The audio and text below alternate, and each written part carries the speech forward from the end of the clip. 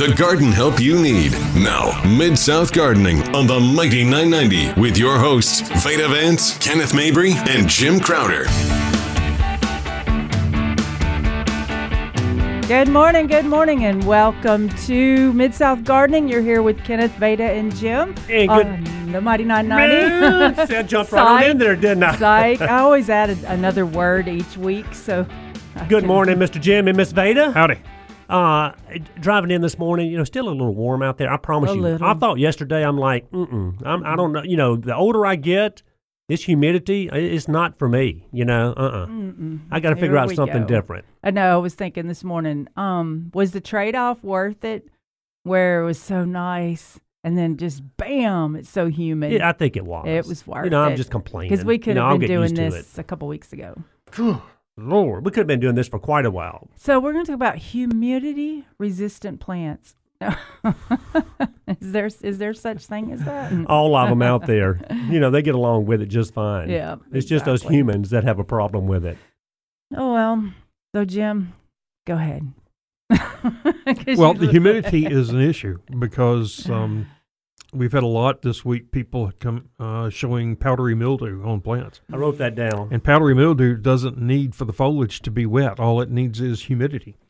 So it's going rampant, I think, and it's going to get worse. Yeah, and for anybody and everybody that has dogwoods, you better go out there and make your rounds because I've seen tons of powdery mildew on dogwoods and also anthracnose, both. Mm-hmm. And people are bringing in samples of leaves that just look scarred. They got black spots in them, got mildew on them. They're turning black, curling up, and falling off. And they're like, what is wrong with my dogwood? And I've seen it. Basically, people have been bringing in samples every day of the week. Wow. Wow. So I'm like, look, guys, it's probably every dogwood out there. Mm-hmm. But, going out there and just, raking up the debris that's on the ground, spraying with just a good fungicide that has both, anthracnose and powdery mildew on the label. Well, I was noticing that we had a lot of course, this is harder to do in your garden, but the placement a lot of times makes a difference. But on one of our shelves, we had a lot of coneflower, and it was pushed together, and then there was a shrub that was next to it that was kind of over the coneflower a little bit, and it had little powdery mildew spots on it. Oh, and so when I moved the shrub and spread them out, fertilized them, then I just changed the environment so the powdery mildew went away. But if it's in your garden, you just can't move them to another location. Yeah, I mean, overhead irrigation, high humidity that Jim was just talking about, crowded plants, poor air circulation. I mean, all of that, has an effect with powdery mildew and other diseases also. See, that would have an effect on me. Poor air circulation and crowded conditions would have an effect on me too. So, but there's some good fungicides. I mean, the Fertilome liquid systemic fungicide. It's got anthracnose and mildew on the label. There's copper that does a pretty good job. There's microbutanol, which is in F-stop, does a good job. Good product. Yeah, I mean, you just got to get out there and spray, come back in about, a week or 10 days and spray again, and then anytime after that is necessary. But I'm telling you guys, I mean, mildew and anthracnose, both, are just eating dogwoods up. And then there's always your old-time favorites, your bee balm, your garden phlox, some of those plants, honeysuckle. I mean, they're going to get it, okay? Yeah. So just be aware and, just spray as needed, but especially this early in the season, or I say this early in the season, it's mid-spring, right? But it's just now starting to get really hot and humid. Is this? Oh, because the first day of summer is June 21st. There you go. So, but we're seeing a lot of it in the garden center every day. So be aware of that for sure. Good old powdery mildew. And little spots of it here and there is not a big issue. But if it's really covering the foliage of the plants, it makes it hard to have energy to get food. Whether or not you spray just kind of depends on, look at the plant. And if you've just got a little bit isolated on the bottom, maybe just removing a few leaves and cleaning up underneath it is all you need to do. But if it's covering, 75% of the plant, then it's affecting the overall health of the plant. And then you really need to do something. Yeah, that's a good point of sometimes if it's only a leaf or two, because how many times Or say, for instance, I walk through the garden center, and you're going to see a brown leaf there, yellow leaf there. If you look hard enough, you're going to find yellow leaves. But if somebody came in with some of the just that one leaf off of one shrub that was beautiful, is just losing a leaf because then you're sitting here analyzing this leaf, thinking, you could just think all of these things that would really be wrong. And there's when really it's nothing just wrong. The fact that you have to have a leaf or two. I mean, just think in the garden center, some people inspect like the limbs, and they look under the leaves before they leave with it, and then they wonder why there's a little brown leaf right there, and they don't want to walk out with anything that's got one little blemish on it. Kind of like you find the one yellow leaf on the hibiscus. Yeah. You're going to find that every day. Right. There's nothing wrong with that hibiscus. So kind of analyze that situation. That doesn't mean you have to spray your entire yard because one leaf just naturally decided to defoliate. Well, but we are seeing a lot. In fact, we've seen a lot of fungal activity this whole growing season. It's been such a wet, cool spring. And I tell people it's just a petri dish for fungal activity. It really is. We started seeing a lot of fungal activity in people's lawns, Bermudas and mostly zoysias, because zoysia is just such a thick turf. And, we started seeing a good bit of dieback because of this fungal activity. And, there again, going back to your cultural practices, not trying to keep your lawn too wet, even though you didn't have a problem with that because of all the rain we had. Catching the clippings, if you've got a fungal problem, spraying or putting down a granulated fungicide, read the label and know how to do it, understand it. Usually come back in 2 weeks and do it again. Don't have a yard. Well, like Jim, in that one of your backyard. Just don't have a yard. Don't have any fungal problems if you don't have a yard. But think about this growing season that we've already had, guys. It really has been a very overall wet and cool spring, and that's, like I said, that's just setting everybody up for fungal activity. Yeah, sure been a good one for flowers, though. It has been. Hydrangeas have just been spectacular, and I don't know, this year I got echinaceas, coneflowers, that are as tall as I am. I've seen some of those. Why? I don't understand why they're that tall this year. Well, we know why the hydrangeas are doing so well. Thank God the blooming tissue wasn't frozen off this past winter, but they love that good cold chill to perform well the next year. Like Jim says, he calls them an old mountain plant anyway, and it's just amazing how they look this year compared to last year. Because we didn't have blooms last year. So, I agree with what you're saying, and also, we are seeing some spots even on the hydrangeas, talking about fungus there again. So just make your rounds, be aware. There's potential for a lot of fungal activity out there.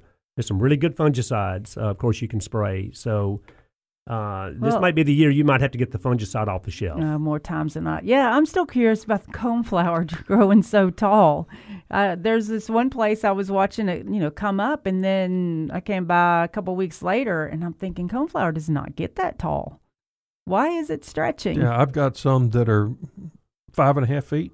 It's huge. That's bizarre, isn't it? What color? Is it the standard blooming This color? is a Magnus, right? Okay. Now, just 24 inches away, I've got just the species, and it's 30 inches tall. Yeah. It's normal. But it's supposed to be. But I've also got the white swan, the white one, right across from it, and it's 4 feet plus.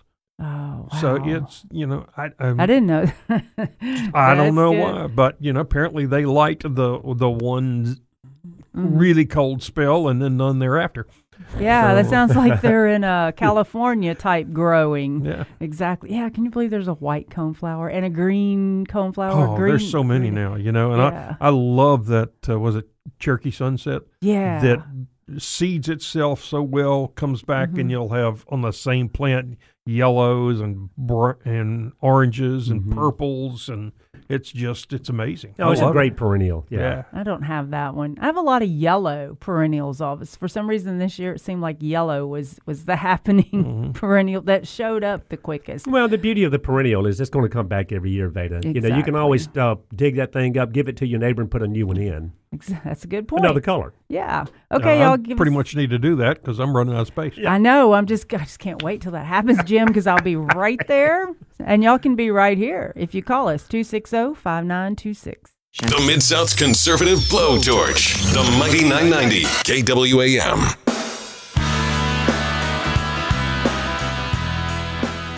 Good morning. Good morning. Welcome back to Mid-South Gardening. Give us a call, 260-5926. You can do that too. Yeah, and watch us on Facebook Live. Yes, you can. In fact, one of our good friends chimed in, Jan Childers, and said, "Good morning, Dirt Buddies. It's a air you can wear kind of day."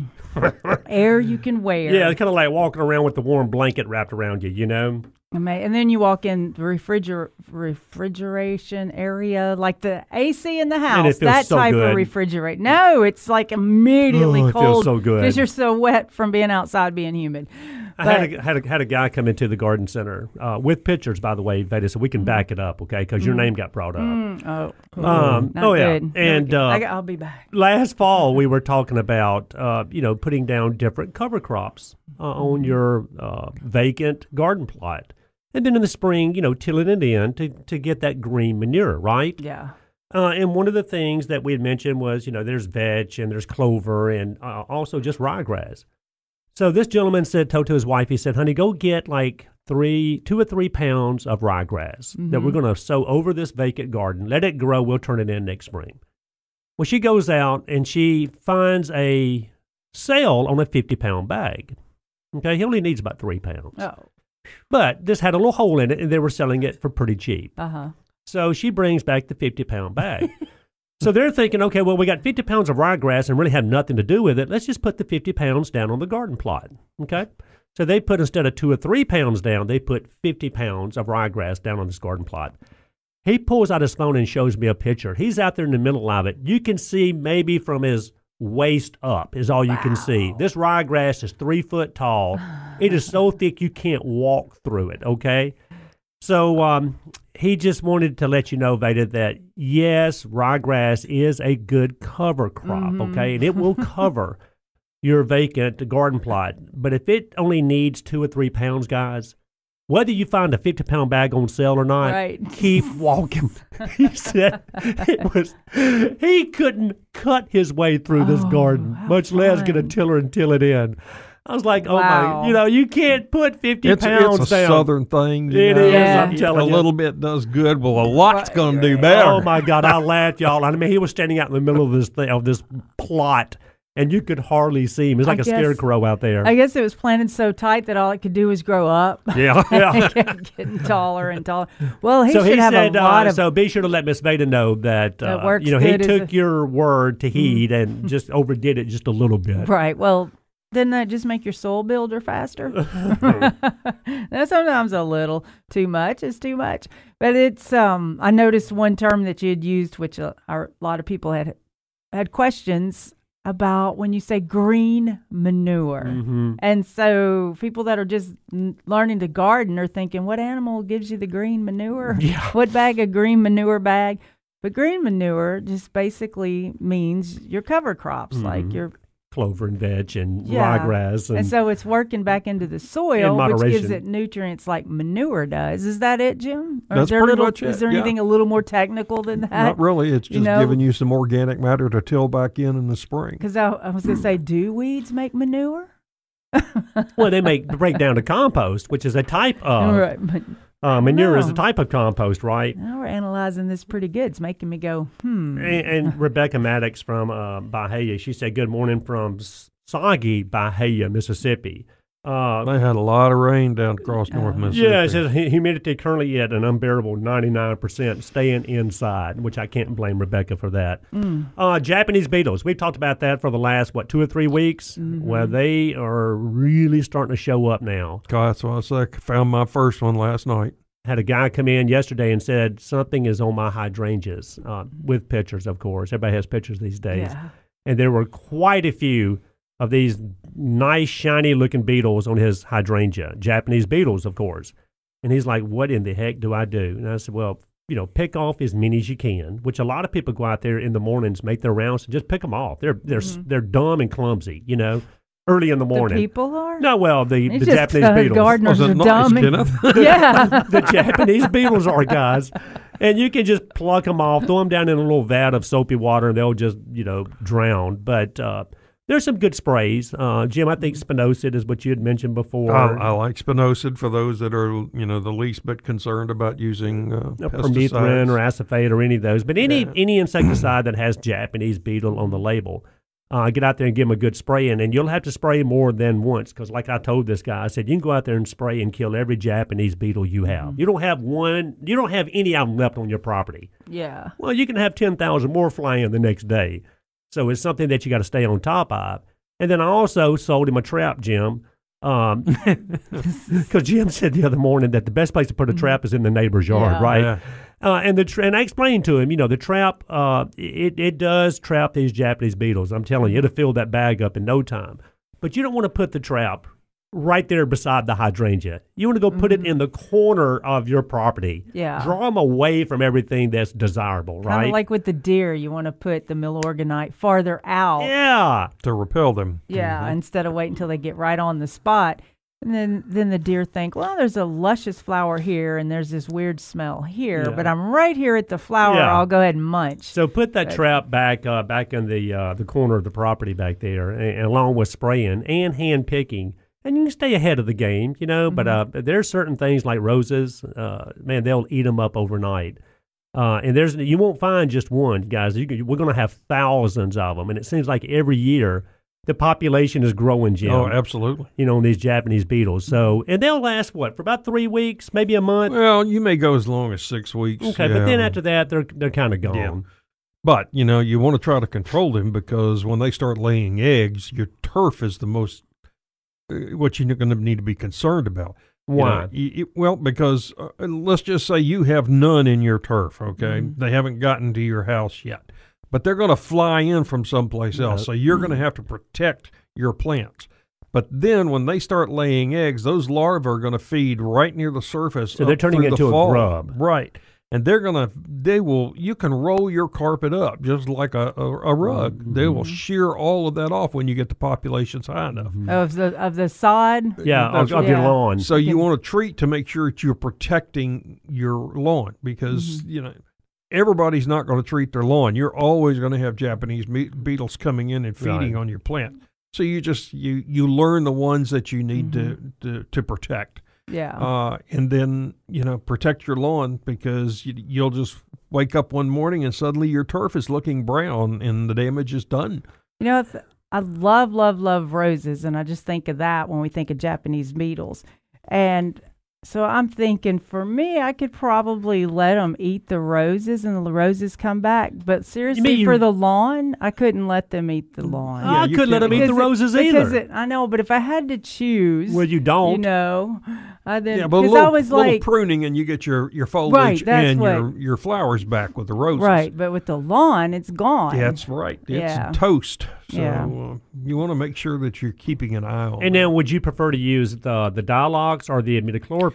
I'd use imidacloprid just because you get a season-long control. It's going to be there in the soil, and it stops them in whatever stage they're in. So they can't shed their shell and they end up dying. So you want to, I'd treat them then. And the best time to do it is in May and June when they're actually, the grubs are coming to the surface and hatching out.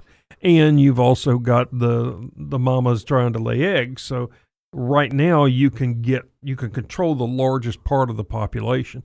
But the imidacloprid is going to be there through the season. Yeah, with the Dialox would. Now the Dialox, the good part about it is it kills active grubs that are in the soil at this moment. Right now. Right. But it has very little residual. So, right. But then the grub-free zone that's got the imidacloprid in it is going to prevent that second generation of grub from forming. And like you're saying, it used to be that we would have just the old white grub out there. That's the only grub we had to deal with. June beetle. Yeah, the June bug. But now we've got the grub from the Japanese beetle also. And if you get a large number of grubs like Jim's talking about in your lawn, you've got a problem. Yeah, our June beetle population here typically is 6 to 8 or so per square foot. It's not very much. But with Japanese beetles, it's not unusual to have 30 to 40 per square foot. That's too much. That's a bunch. That is too much. It doesn't take very much of, when you get that kind of population to shear all the roots off real quick. So sometimes it's Japanese beetles now instead of voles. Yeah. We have to think about think about that as well. And then if the beetles are munching on your plants, defoliating them, give them a little more fertilizer. Help them get their energy back. And Veda, I know you'll love this. Marie texted in and said, encourage a great bird habitat. Robins and cardinals love to eat Japanese beetles. So true. Cardinals are beautiful to watch, too. And the robins, so they'll eat them up. So this is one where we need to start on the birds, introducing them to the yard, make it a bird-friendly yard, and then they can work on the beetles. You got it. We'll be right back.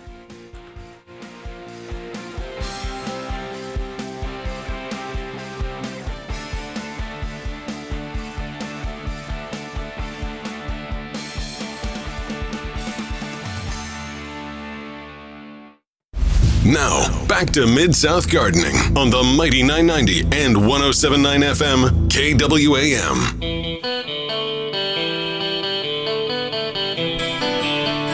Good morning and welcome back to Mid-South Gardening. I'm Veda with Palladio Garden. We have Kenneth with Dan West and Jim from all over, does all kinds of gardening stuff, and most of all, one of our wonderful Facebook pages.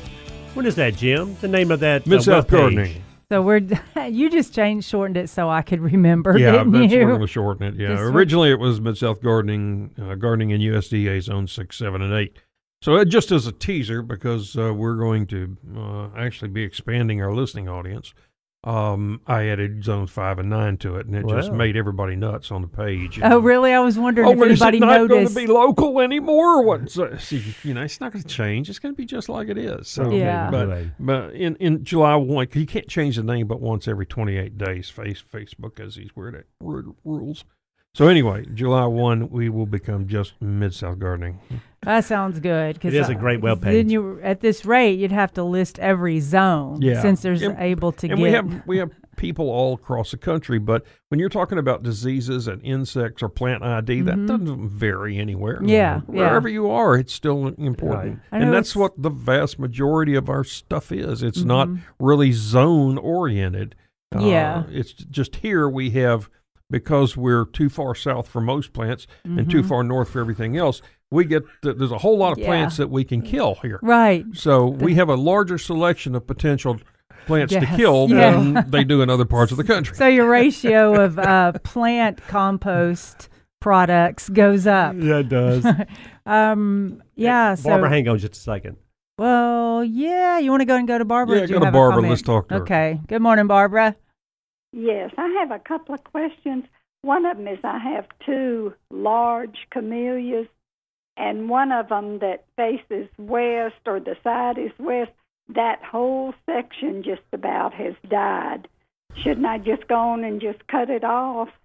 Probably, yeah. Do the little thumbnail test, see if the wood is still green. Scratch it. I have had a mature Professor Sargent that's been there for years, and this winter thinned it out substantially. And so, about 2 weeks ago, I went in and just started trimming, and wood that was even just weak, I took out and took it way back. And I had some young ones that I had just put in. I cut back to stumps, and they're coming out nice now. Yeah, but is that west side the best place for it? You don't want that full afternoon sun on them, do you? Well, they're actually more sun tolerant than you would think. Okay. That wouldn't be my first choice, but they'll be fine there. They should be fine there, yeah. Okay, and I have another question.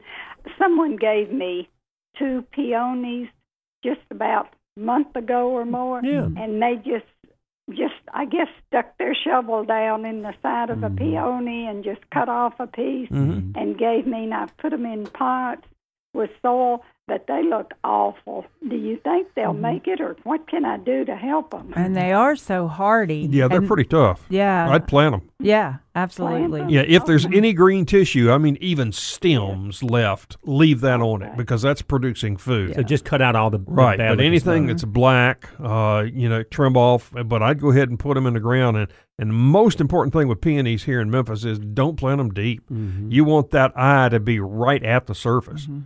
Okay. Right. Well, right now, I cannot put them in the ground. Can I in about a month or so? Sure. Absolutely. Okay. Yeah. Is there anything I should be doing to them to help them? No, main thing is keeping them watered, if we, because in a container, doesn't matter really how much it drains. They're going to dry, pretty quick.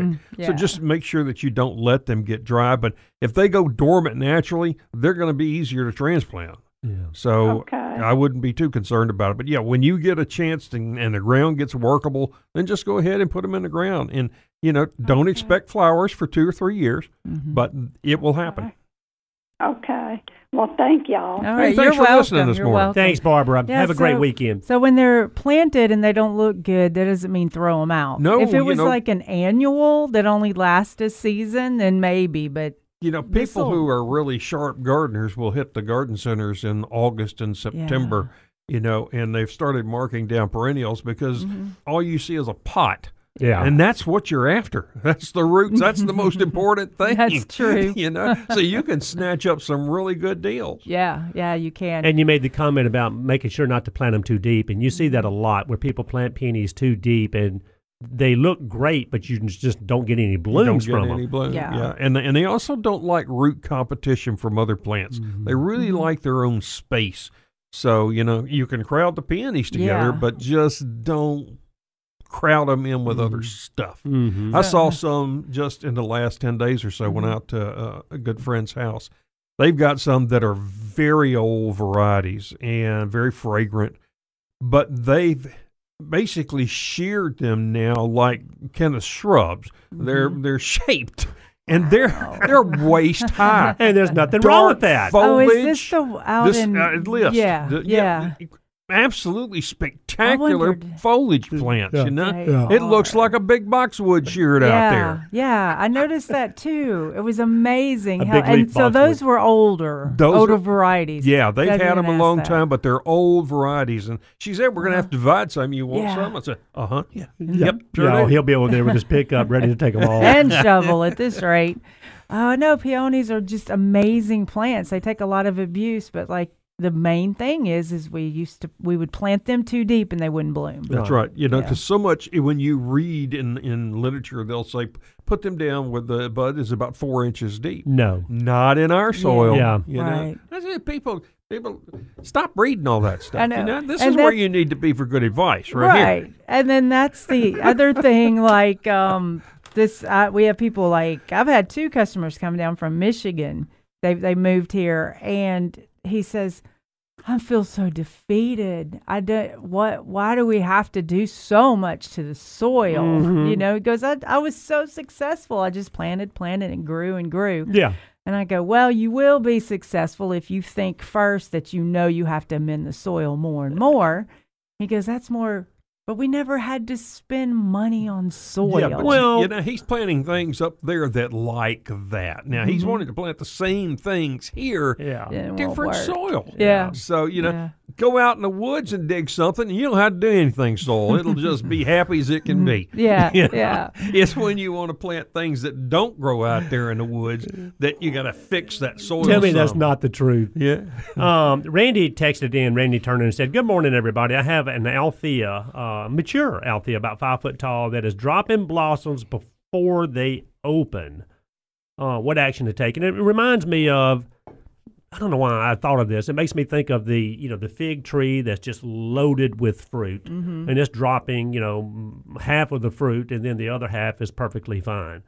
Dropping blooms before they open, and Altheas they're usually just tough as everything. Well, it could have been that we had so much rain that they put on a lot of buds, like you're saying. And they're just dropping some of them. And then they're just dropping because then we went for dry for a number of periods. So it could be weather related. One of those. Yeah. And then I would also look to see if you've had any vole or mold damage where voles might be eating on the roots and reducing the amount of moisture. It would shed normally then because it can't support all of that. And if you've got a vole problem around your Althea, for example, you're looking for the little quarter-sized holes out there. I mean, possibly, more than one. But if it's mulch, you may not even see any holes. Pull that mulch back. They'll first thing to do is if you got mulch, pull it away from the trunk and look, because a lot of times they like to nibble right there at the soil line. But just kind of walk around, get up next to it. Was out at your friend David's house not long ago, and I walked through his beds and my heel sunk, so I could tell where there was mole activity. But we're talking about a vole here, though. And you got voles running through those runs. So they're in there eating the roots. And I think that's, he had those big hollies, and I think that's what had happened. All right, so you're saying, check for root damage. Well, check for voles. Check for voles. Or moles, because voles also use mole tunnels. Right. And if you've got voles, if you see that, then you can put down the castor oil, whether it's granulated or liquid, so you can repel them out of there. But if you don't have any evidence of voles, would you go out there and just feed the Althea and maybe start using the root stimulator anyway? Yeah, I think that's a good plan. Yeah, definitely. Well, it's good and watered now. What about thrips? Is it still early for thrips? Thrips and roses. Because they're not even open yet, though. His are falling off before they put. So it couldn't be thrips. Yeah, I think, root or dryness. We see it a lot in tropical hibiscus. They'll shed buds before they open in containers. And gardenias. And they're the same family, Althea. They're both hibiscus. Yeah. So I think it's probably, like Kenneth said, weather related. Yeah. But you want to rule out voles anyway. Right. Yeah. Gotcha. And that's true, though. Were they all falling or just random? Because even on our fruit production, you want to pull some off to have bigger fruit. Yeah. So. And Randy, I think you're going to be fine, especially when it comes to an Althea, as tough as they are. And I still think you're going to get tons of bloom. But it's just not uncommon to see some of these flowering shrubs like that drop some of those blooms. And a lot of that's dependent on the weather that we've had. So I still think you're going to be fine. But still check for those voles. Yeah, most definitely. Root stimulator, that all sounds good. Well, you know what, y'all? Y'all need to give us a call. 260-5926. That's 260-5926. And you can listen to us on Facebook Live. And you can stream us online anytime at kwamradio.com. Yep. The Mighty 990 KWAM and Mighty990.com.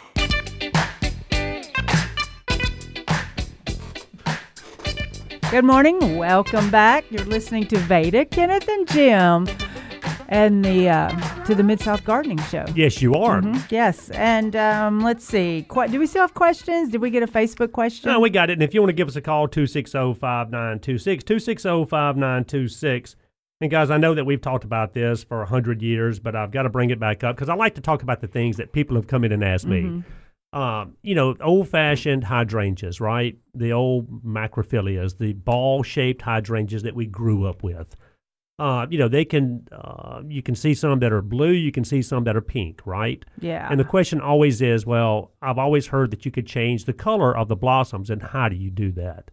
And the simple answer is, and people just get it reversed all the time, is if you want the blooms to be pink, you want to raise your pH, which means just putting down lime, okay? And just, you get that pH around 6.3, 6.2 and up, you're going to have pink blooms. It's just that simple.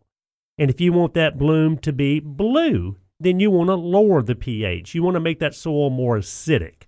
And that's where you put down your aluminum sulfate and or sulfur, either one. Now, it is it's easier to change them from blue to pink than it is from pink to blue, okay? So just keep that in mind. So if you're going from pink to blue, you're going to might be a little more patient than from going from blue to pink.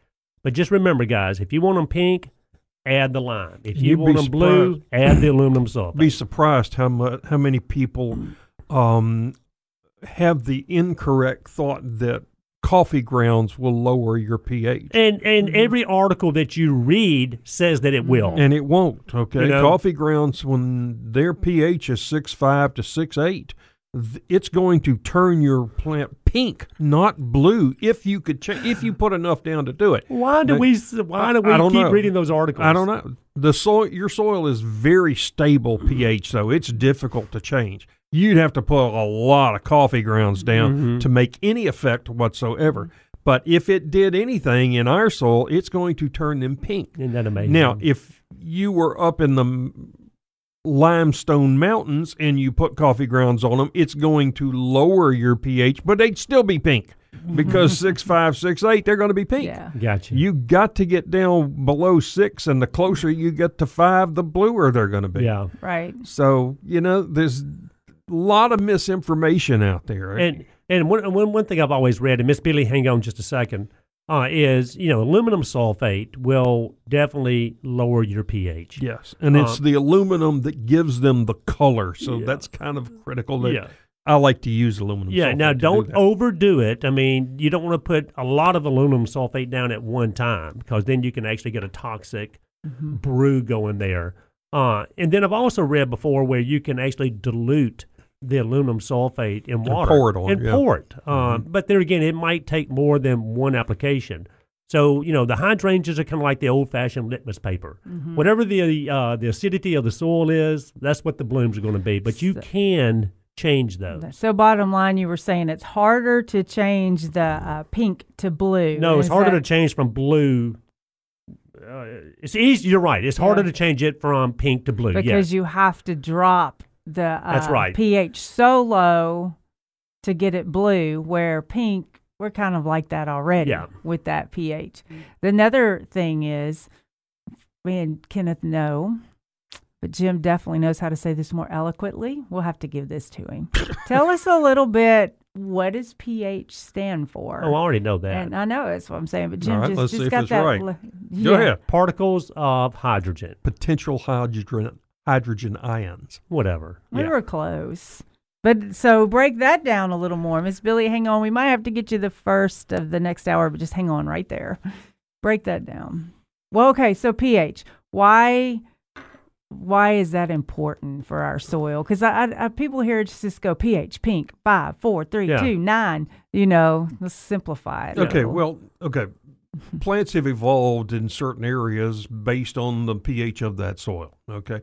Grasses, for instance, like pH up 6.5 to 7. Boxwood like pH up closer to neutral. Clematis, your ivy bed. Our soil here isn't normally that way. It's normally in the 5.5 range, unless it's been farmland for 100 years. And we're going with 7 being neutral. 7 is neutral. Right. Okay. Nothing much grows when you get down below 4.5. Yeah.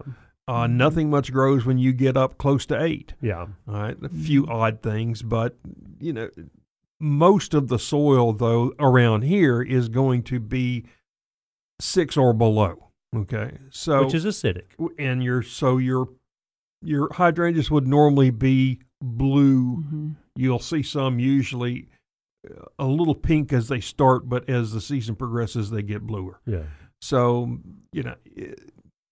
it makes the availability of nutrients different for different plants, and some, I think there's some spireas that actually will change the pH to get it where they like it. Wow. So, and it's the reason some of them have become invasive species in somewhere, because if they are moving into an area, they'll actually change the pH so that they can go further. All right, so let me say this, and Miss Billy, hang on, is when let's say we have a lawn, typical lawn, because that's what I'm always worried about. And you want that pH ideally between, say, 6.2 and 6.8, 6.5 being ideal. And if you're below that, then you add lime to raise the pH. So if I have a lawn and I'm at 5.8 and I never put lime down, I never raise my pH, you're saying I can feed my lawn all the time and nothing really happens because the soil locks up the nutrients. Well, some of the nutrients, yes. At 5.8, you're not going to get Or nitrogen. say 5.4. But you start getting low, and yes, a lot of the nutrients become unavailable. And even when you fertilize, you don't get the results that you expect. Right. Yeah. So that, what you just said, is why we talk about pH. It's not just a bunch of numbers, but a lot of times if you have no success with something, your pH is incorrect, you just fix that and then everything's good. I kind of have a habit of every year around clematis, I throw a handful of lime. Whether I don't check it, I just do it. Yeah, some people say every time you walk by your clematis, throw some lime down on it, or your lilac bush. Right, boxwoods. Every year people lime it. Vegetable gardens, they lime roses, ivy beds. And there's so many things. Your lawn. Typically, we used to tell people that about every other year you should throw some lime down. Right. But that was before the age of $25 pH meters. You can buy one now that has no battery, lasts forever, and will give you a fairly decent reading. Enough to start on, because if you get plants and if you start going and testing the pH, then you'll be able to know where to start. That's right. Instead of just random. But at the same time, here in our area, you can randomly, because Well, now y'all know because we're telling you that lime needs to be on the clematis, the vegetable garden, the lawn. The roses, the boxwoods, but not around your azaleas and camellias. So if you haven't limed in a while, then that would be a good thing to do today. Or go out there and just, but check that doesn't pH. mean that you may not need lime. There was the old Memphis Garden Guide used to tell you that you should throw aluminum sulfate or Epsom salts up underneath your azaleas every year. Well, I've seen some where the pH got so low that they weren't getting any nitrogen. Yeah. You actually had to lime it to get the pH back up to where the plants would feed. Crazy, yeah. So. But pH is important. Check it. If everything looks good but something's not right, let's start with pH. And we're going to go to a break. Miss Billy, hang on. We'd love to take your questions afterwards.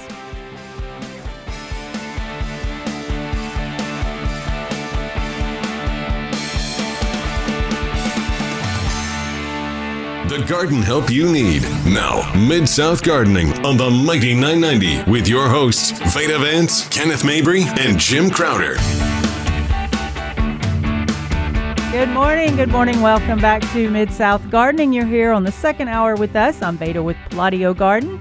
I'm Kenneth with Dan West Garden Center. And I'm Jim Crowder, retired nurseryman and short, fat guy that likes to work in his garden. I love him. Well, y'all will be able to see what all of the other two look like because didn't you post that on our Facebook page? Actually, Todd Starnes posted it on there to show people, and you can see how much the camera adds weight. It's so true. I just have to say it no matter what. But anyway, y'all can look at us like that. Yeah. Of course, and Miss Billy, we're going to get you in 2 seconds, and then we got Jamie, the master gardener. But if you want to get in touch with us this morning, 260-5926, 260-5926, Miss Veda. And they can always go to Facebook Live and see you right there and shoot us a text anytime they want. I wish I had remote control for the camera. Yeah, but too bad you don't, zoom young in lady. On you. Yeah. Okay, let's go to Miss Billy. Good morning, Miss Billy. You're in the Mid-South Garden. And I'm glad you don't have remote control for your camera. What do you mean by she that? She knows y'all, does she? My question is about my jade plants, which they were newly planted last year, in June, as a matter of fact. And the freeze did some damage to them. I thought they were completely gone, but they're coming back, and they're going to live.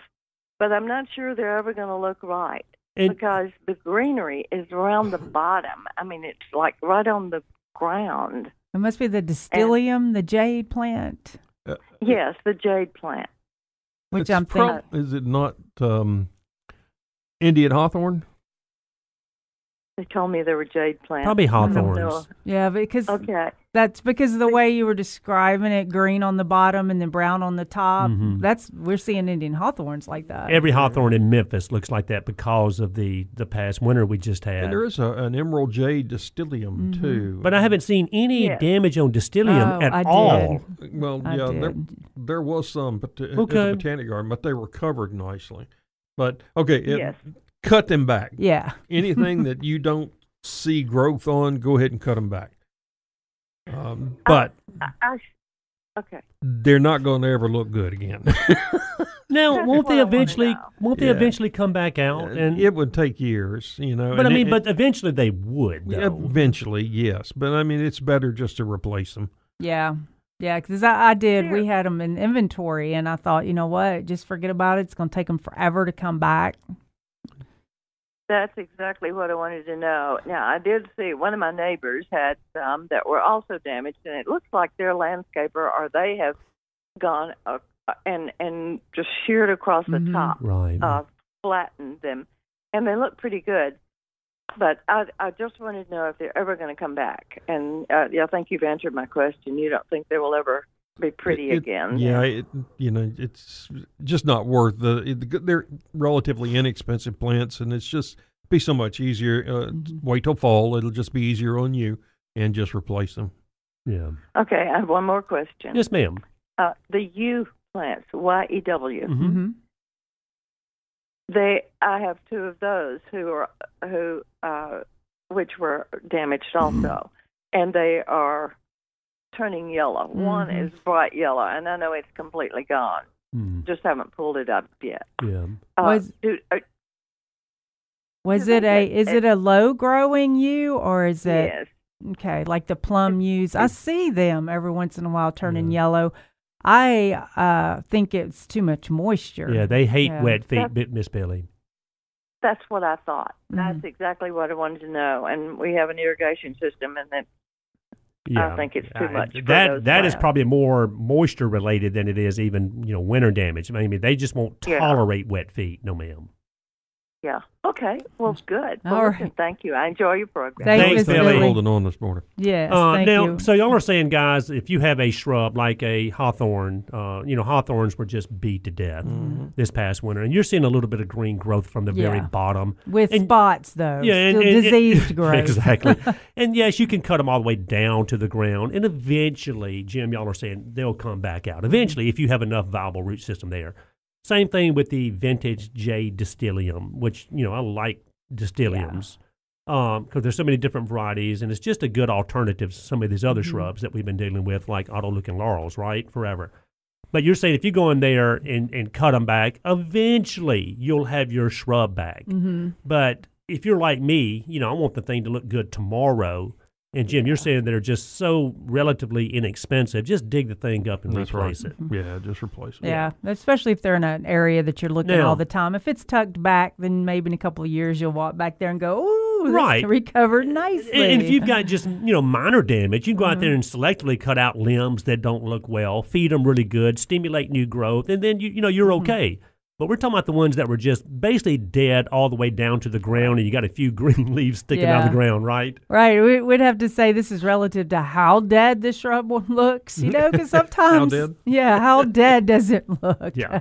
Because sometimes if it's just a little bit, then okay, let it can take over. But if it's a lot, it's just too much. And then then they try to get insect and disease problems too. Right. On top of that, because they're struggling to come back out from an issue. And then we got to call our Jamie, the master gardener, and I think he had a bone to pick with Jim. I think so. Jamie. Good morning, Jamie. You're in the Mid-South Garden. Good morning. Hey, Jamie. Good morning to you. And I hear that you've got a bone to pick with Mr. Jim Crowder. I'm just setting that up for you. Yeah. Not me. Not you. It's got to be something about the coffee grounds. Misinformation. Coffee grounds. Now, look, I want y'all to tell me something, and y'all are the smart people, and we just listen here. But anyway, I have yet to see what a coffee ground does for anything. Right. It just doesn't. That would be a true statement. No, it amends the soil some. It is organic matter. Yeah. It's not going to hurt to put. Yeah, it's a filler. Yeah. Yeah. Put a little bit in your compost pile. But here are some true facts, okay? It's got caffeine in it. Caffeine can kill earthworms. Caffeine does nasty stuff because it has an antibacterial quality. It does nasty stuff to microbes in the soil. So if you're adding enough of it, then you could actually damage your soil. So, I mean, it's okay to put a little bit, your daily coffee grounds in your compost pile. It will be fine. It's just like banana peels. Put a couple in there. It's okay. But they're not a huge benefit. Now, you're making a lot of people mad right now. I hope so. I know. But it's a myth, and I think it's an old wives' tale. And for the simple reason that we took buckets and buckets and went to Starbucks and used their coffee ground. And took buckets and buckets and buckets of that stuff and mixed it with the compost. And other than a filler, that was about it. That was all the answer, the benefit we got from it. Well, it's always hard to know what a myth is because I just read an article by Texas A&M. Oh, I know. They are a agricultural college, and they're actually going and getting coffee grounds and starting to replenish soils with them and saying that it's becoming a really good compost. But, of course, the other thing is they're probably a little more strategic on the amount. Yeah. So that may be the difference between overloading like we do and then them being strategic on using the proper amount. Well, but it's like, how do you know that Texas A&M saying, yeah, it's great, and then we're hearing compost. It's not good. Yeah. So, any compost is good.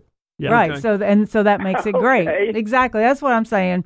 But yes, what Jim's saying with all the it's not going to do what we think. You just have to think of it as an amendment. It's certainly not going to lower your pH. Right. That's the main And thing. I've heard a lot of people put it down because of that. Same thing with tea grounds, thinking they're lowering their pH. I remember, 100 years ago, my sweet grandmother going out there putting tea grounds around her hydrangeas. Yeah. I guess on a daily basis, and I can't remember what color those things were, right. But you're saying, Jim, maybe it's not going to potentially hurt anything. It's really not in the quantities that most people are going to use. Yeah. Now, going to Starbucks and getting buckets of it, and putting it as a mulch on top of your soil, that's not a good thing to do. It could be locking it up. Well, you said it was like poisoning the... It can, where coffee plants grow, nothing grows under them because the leaves fall off, and they actually make the soil toxic to most plants. Caffeine is a known plant retardant. Yeah. So it's again, a little bit is okay, but a lot is not going to do what you want. So, Jamie, we just saved you the trouble of going back wherever with those buckets and getting all those coffee grounds and throwing them in the compost pile. Well, now, I've done realize that there's not very much benefit in this part of the country to do that. So we did that for a year, and I'm telling you, we couldn't find any benefit at all from it. Yeah. And so anyway, that was my question, and and I'm sure that coffee grounds do good for some people, but here in our garden, and we was trying to do organically, other than a filler, it just didn't help us at all. Yeah. Yeah. Well, that's what I'm saying. A lot of people have done it for many years, and they're not going to change their tune now. Yeah. But just keep in mind that, scientifically, and that's what Jim's always going by, can't see where there's a whole lot of benefit other than turning into good compost. Yeah. All right, thanks. But anyway, y'all, Jim was saying something a couple of weeks ago, and how much the azalea bushes and other things have grown. My azalea bushes have grown at least 6 inches in the last 4 or 5 months, and it is just unreal. Mm-hmm. And if you need to go out, cut them back. Yeah. I was going to say, Jamie, if you back, and I'm about to cut them back again. Well, you're right. I was going to say, try to do it before July 4th, and that way you're not going to affect the bloom for the next year. But a lot of people are cutting back azaleas this year that they've never cut back before because of all the growth. Oh, sure. Yeah. It's lots of growth. Anyway, just wanted to, and think tomatoes while y'all are talking. Yes, indeed. Coming up. I was going to say, so no coffee grounds to make your tomatoes bigger and better. You never know. That might be the secret ingredient. I know. That's why you're saying no. Okay, we got to run. It's a break. We'll be right back. The Mighty 990, 107.9 FM, 990 AM, KWAM.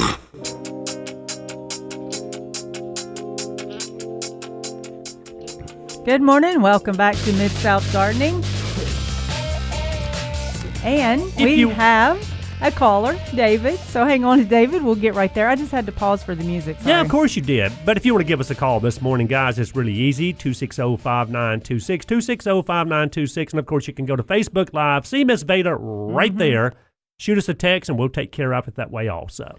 All righty. Let's go to David. Good morning, David.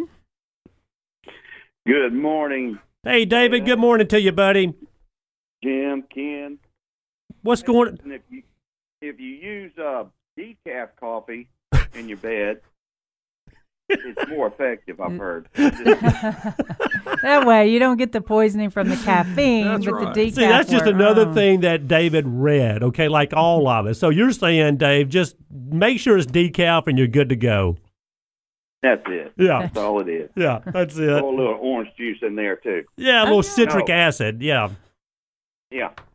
Now, my question is, I've got all my bedding plants in, and is it better to put the pre-emergent directly on the dirt in between the bedding plants, or is it better to put the light layer of mulch down, then put the pre-emergent down? Great question. Makes no difference. Yeah, as soon as the pre-emerge is attached to a particle, as soon as the rain hits it, it takes that chemical off and spreads it on the surface. So it really doesn't matter which one you do. And I've heard a lot of people, like David, saying they'll go in there and get all their bedding plants put in their beds, okay? And then they'll come back and apply a pre-emergent. Not too heavy, going accordingly to the directions. And then come back and put their light layer of mulch down, and then maybe just put a light application on top. But you're saying, Jim, you really don't have to do that. And the reason they say they do it is because Yes, you want the pre-emergent at ground level because you're going to keep weed seed from germinating at that point, right? But if you put the mulch down, you can also get weed seeds that blow in on top of the mulch, and some of them can germinate on top of the mulch and not so much in the soil. So in that case, I guess doesn't hurt. But the biggest thing, though, David, that we say with pre-emergence is don't overdo it. That's not one of those things where more is better.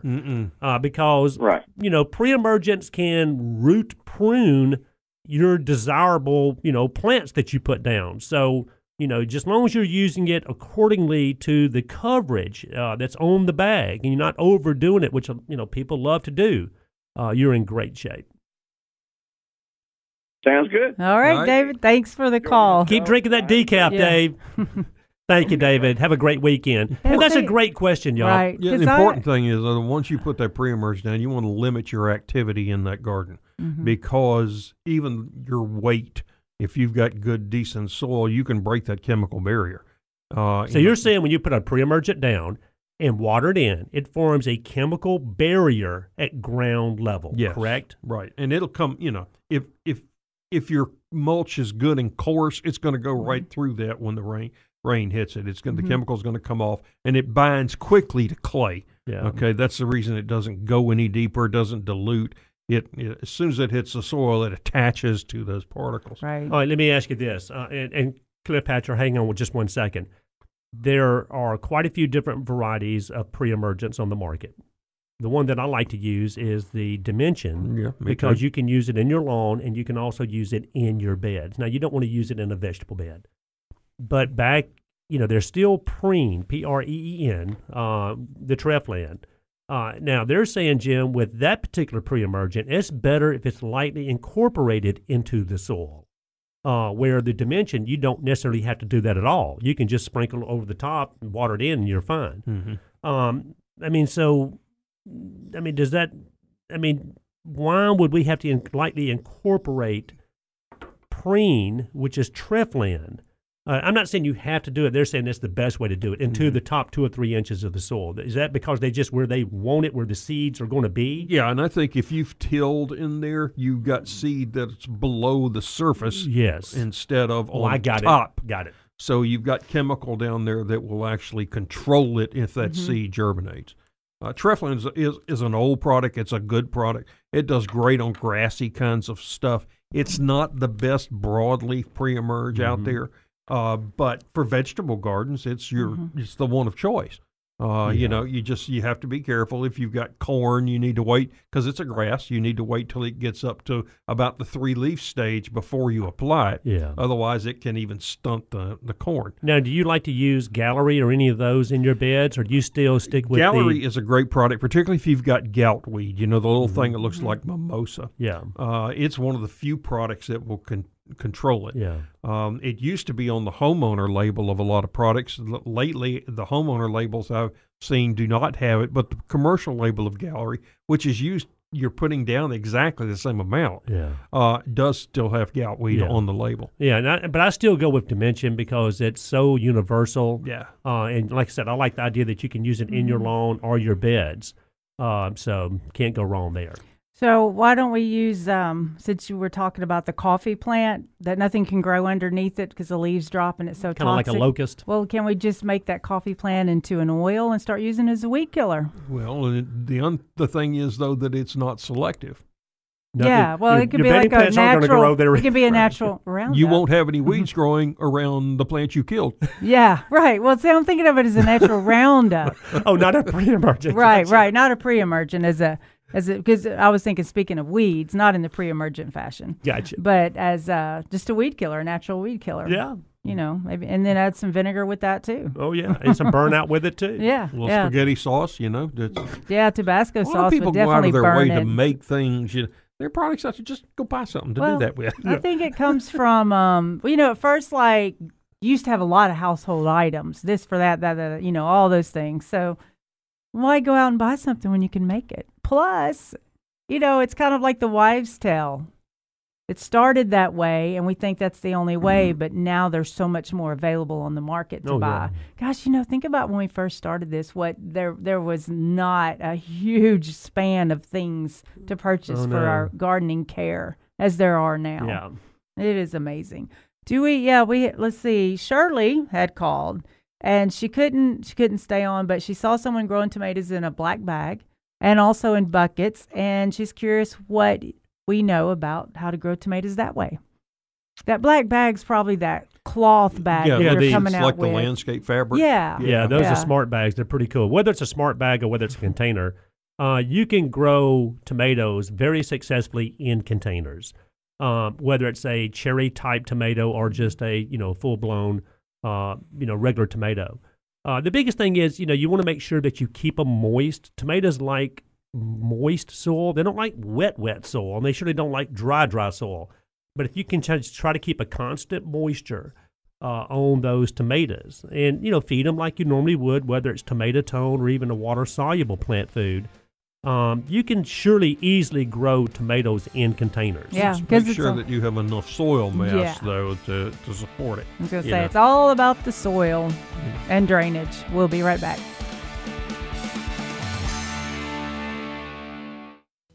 Now, back to Mid-South Gardening on the Mighty 990 and 107.9 FM KWAM.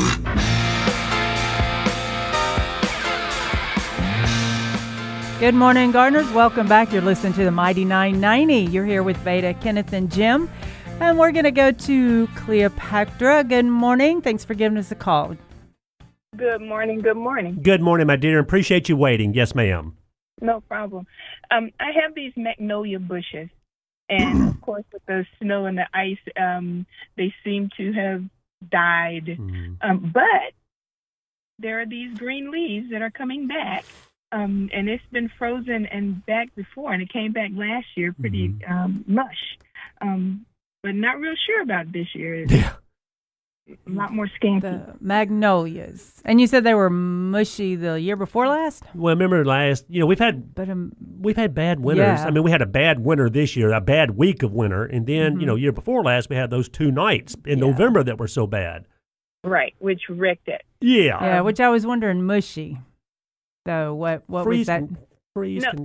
I didn't say mushy. Okay. Well, so you're saying, though, Cleopatra, you're saying that you had a good bit of damage done this year, and it seems like they are trying to flush back out for you. And what we're telling people really is just go in there if you hadn't already done it and kind of clean them up. Anything that's defunct or dead, partially dead, you can selectively snip that out of there, clean it up. I would come back and feed the plant also. And there's so many different fertilizers, whether it's organic fertilizers, synthetic, or even water-soluble plant foods. But you do want to add a little fertilizer just to kind of help them really flush out like they should. So this is like, I'm trying to figure out how a magnolia would get mushy. Is this a magnolia or is this a gardenia? Yeah. It's just the bushes that are next. They're next to fences. They're not mushy. I didn't say mushy. Oh. I'm so stuck on mushy. Okay, so they're not a tree. They're not a magnolia tree. And are they normally evergreen? Do they usually keep their leaves in the winter, Cleopatra? Typically. Yeah. Yeah. Yeah, I mean, whatever type of shrub it is, there again, and unfortunately, we saw a lot of damage out there, especially on evergreen shrubs, the things that, keep their leaves year-round. But for the most part, guys, and y'all can back me up, most of these shrubs, Cleopatra, are flushing back out. There are some that are not. Some of the gardenias didn't flush back out. Some of the Indian hawthorns didn't flush back out, and on down the line. But I'm telling you, the good thing is you are seeing new growth. I would feed them to stimulate even more new growth.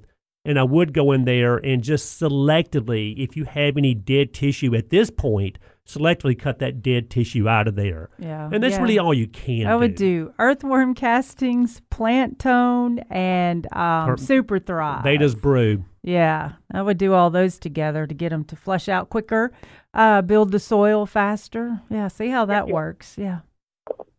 All right, well, we'll give it a try. Thank you. Keep Thanks us for the call, informed. Cleopatra. Thank you, and dear. if your plants get mushy, call me. I don't know why she's thinking of mushy. We're at the point right now where you've got some of these plants that look dead, where the wood is not totally dead. It's damaged, but it's trying to form buds, and you've got X amount of carbohydrates in the roots that are trying to make that happen. Right. By reducing that wood, now you have the same amount of carbohydrates trying to produce fewer buds, and the plant's going to be stronger. It's easier now to go ahead, bite the bullet, take off anything that's marginal, go back to good green wood and let it flush. Yeah, and come back and feed it all. So it might need that extra little boost. Sounds good. Let's see. Let's go to Kim. Good morning, Kim. You're in the garden. Good morning, y'all. Hey, Miss Kim. Good morning to you. Hey. Hey, and let me say this really quick. I've been looking at some of the pictures that you've been sending, and once again, I have to pat you on the back. You know, growing your flowers and your vegetables in containers the way you do, you've got it figured out, Miss Kim. Thank you. Well, I have some good help. I guess we're on the theme of coffee today. Yes. Oh, yeah, always. I think, Veda, I'm kind of like you in taking care of our own bodies and sort of semi with the plants. Right. You know. But anyway, I didn't know if everybody knows this. Jamie, I guess, asked decaf coffee. Well, don't use decaf coffee thing because decaf has formaldehyde, which is what they embalm dead bodies with. Oh, great. You know, here we go. So David, the gentleman that called that said, Dave. if you're going to use coffee grounds, make sure you use decaf, kind of like right? So coffee grounds are it's really caffeine coffee that they put formaldehyde in, which makes you feel dead, which makes the caffeine not work. Not sure. I'm not we need to check this formaldehyde I think there's thing a little out. logic issue. Yeah, right we there, need but to check this out. I think go with Jim Crowder's idea. Don't use coffee. Yeah, if we're going to go that detailed. And, you know, all my plants are in pots, and I sing to them, pray for them, and quote scripture to them, and I don't see. But I tell you, I bought a cayenne pepper from you all, Ken, this year, and they are making the longest cayenne pepper I've ever seen. Now, are we sure Just that's like a cayenne pepper? Just like the coneflowers. Yeah, they're not as hot as they could be yet, but Eddie says probably when we get more sun, Right. we'll get Yeah. But I've never seen such long Well, see, there again, you're just overdoing what you do, Miss Kim. You're making them even better. You know, I don't know how you do it, but you and Eddie, y'all do a good job in raising vegetables in containers is all I can tell you. And the Incarnatas this year were so late. They didn't come out till about... Took a while. Yeah, they like it warm, Well, too. so many things were. I mean, think about it, because it was really, really cool and wet, but really cool the whole spring. We had some, really cool nights where typically we have those warm nights. So a lot of things were just slow coming out this year. Well, I hope they come out enough for the golf fritillaries to come in time to eat on. I think you'll be fine. Yeah. They'll be fine? You'll be fine. Praise our Lord. Okay. Amen. All right, Miss Kim, keep drinking that decaf coffee, but throw the grounds away, okay? Don't use anything. All right. Thanks, Miss Kim, for the call. Thank you, dear. Well, see, my theory of using the coffee grounds and all that stuff is everything turns into compost unless it's plastic. Yeah, including us. Including us. So I may as well just, because it feels good to me, okay? It feels good to take my stuff to the compost pile. Now, you read my mind, and Vicki, hang on a second.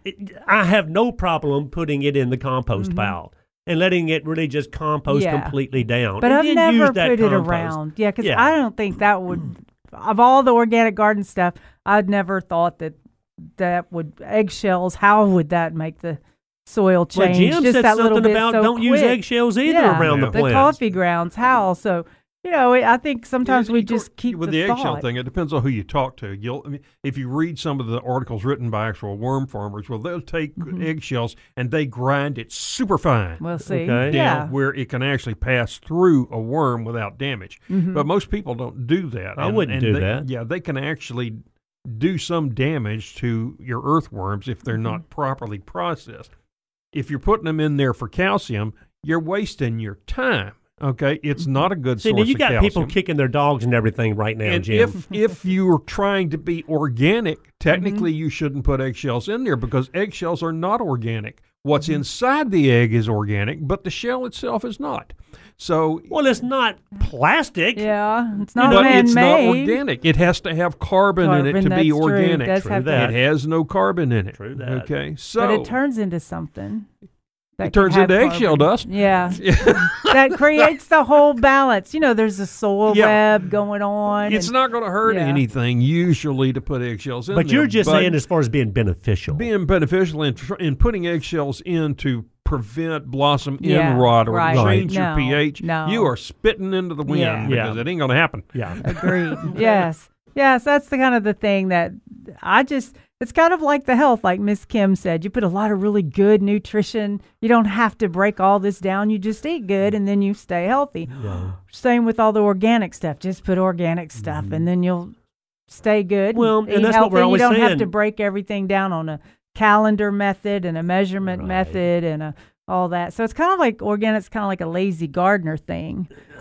Raise my hand for that one, because I don't have to ever measure. Yeah. And because I didn't like the math, I was like, okay, I'm organic because I don't like the math. Yeah. I don't want to measure how much We fungicide. finally learned why she went organic. And the hose-in sprayer. Oh, forget about that too. And then it's gonna go off, and I'm gonna spray myself with insecticide. So I was like, no, forget that one too. I'm too clumsy, too fast, too lazy. But you wouldn't have fleas. That's right. No, personally, I would not have fleas, would I? Okay, let's see. Let's take Vicky's question, and then we may have to go to a break and then answer it. Yeah. But good morning, Vicky. You're in the garden. Good morning. Hey, Vicky. Beta, Kenneth, and Jim. Yes, ma'am. How y'all doing? We're great, baby. Great. Okay, I just got a couple of real quick questions I want y'all to discuss. The first one is about my pecan tree. It's a pretty old, established pecan tree, and a few years ago I planted a little oasis garden or whatnot up underneath it. Right. With some hostas, and I put ivy there.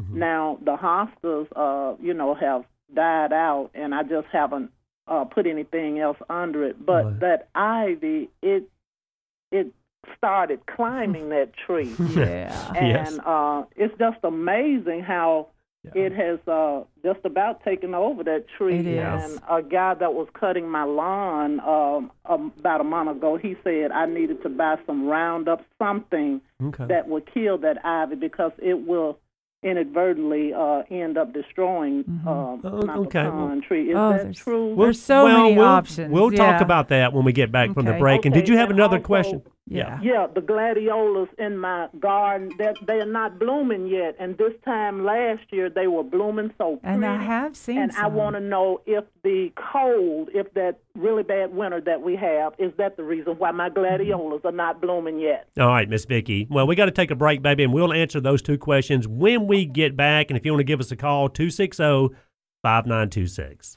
The Mid-South's conservative blowtorch. The Mighty 990 KWAM.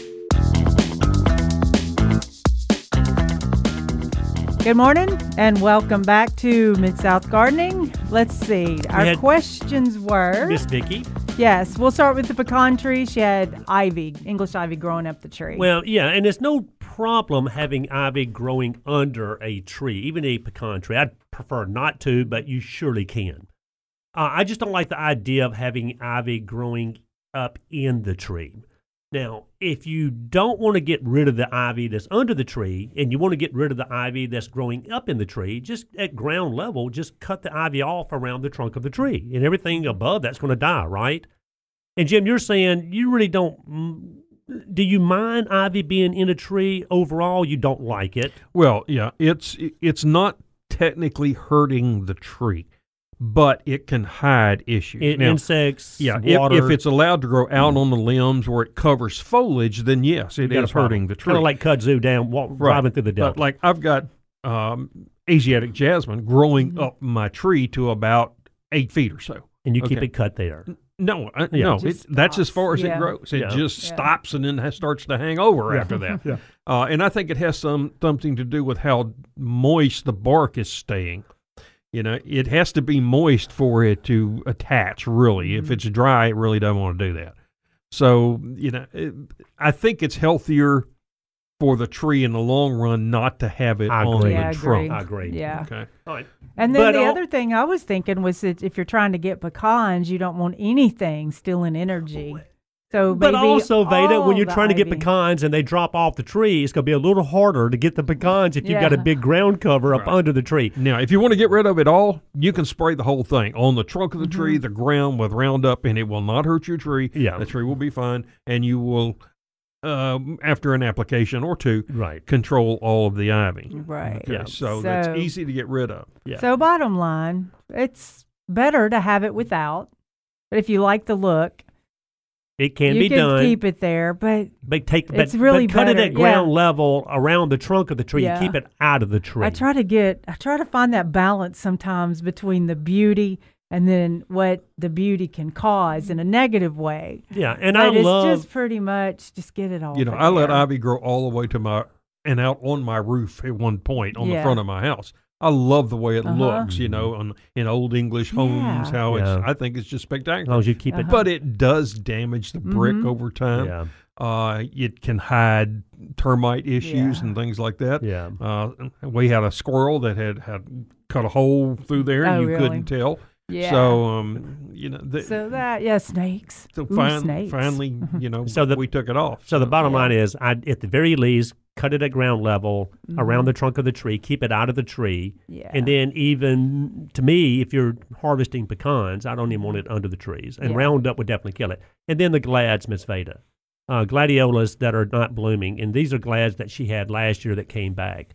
And I think that's okay. I mean, it's been so cool there again this spring that I haven't seen a lot of glads blooming yet, depending on when you plant them. You know, I mean, you can plant glads pretty darn late in the spring, and they'll just bloom later, right? Yeah, in fact, if you're putting them in for the first time, buy 100 or so and plant 10 once a week so that you really prolong your bloom period. Yeah, so I think now, don't get me wrong, I mean, could she have some damage, not from the winter per se, but she could have some damage from all the moist weather, the water that we had this spring. And bulbs, you know, if they're in an area where it doesn't drain and they stay too wet and cool, they can rot on you. So, but if you're getting growth from the ground, from the glads, and they just haven't bloomed yet, you're fine. Just be patient and they will. Well, and you said yours were not blooming yet. Mine are not because blooming we're like 10 days behind in a way on certain things because of the weather, which reminded me of how people see things. Like, for instance, she said the glads weren't blooming, and I go, no, I've seen some glads blooming. And then I realized I'm sure those were bought and just planted, you know. So a lot of people compare their plants to other people's plants when the whole scenario is different. Yeah, I could go buy a blooming hydrangea and stick it out there, and you're like, hold on, he's got a blooming hydrangea, and I don't. And it was like because you bought them when they were blooming, they were kind of out of the cycle, but they're established in here, so they're waiting for the weather to hit the right time. A lot of things can be variables there. Like usually, if your bed is mulched, they're going to bloom later than if it's not mulched. Because the ground warms up quicker. Yeah. But, you know, we never think in that direction. That's so true. Also, Audrey texted in, Audrey Fielding, he said, should soil be different for vegetables versus flowers?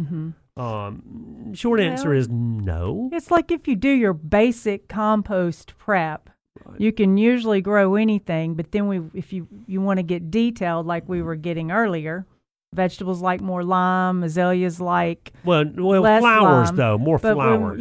When we're just going with flowers, vegetable garden and all, just a basic compost amending. Well, typically, balanced if you've got a soil that your vegetables are doing really well in, that same soil, your flowers would do really well in.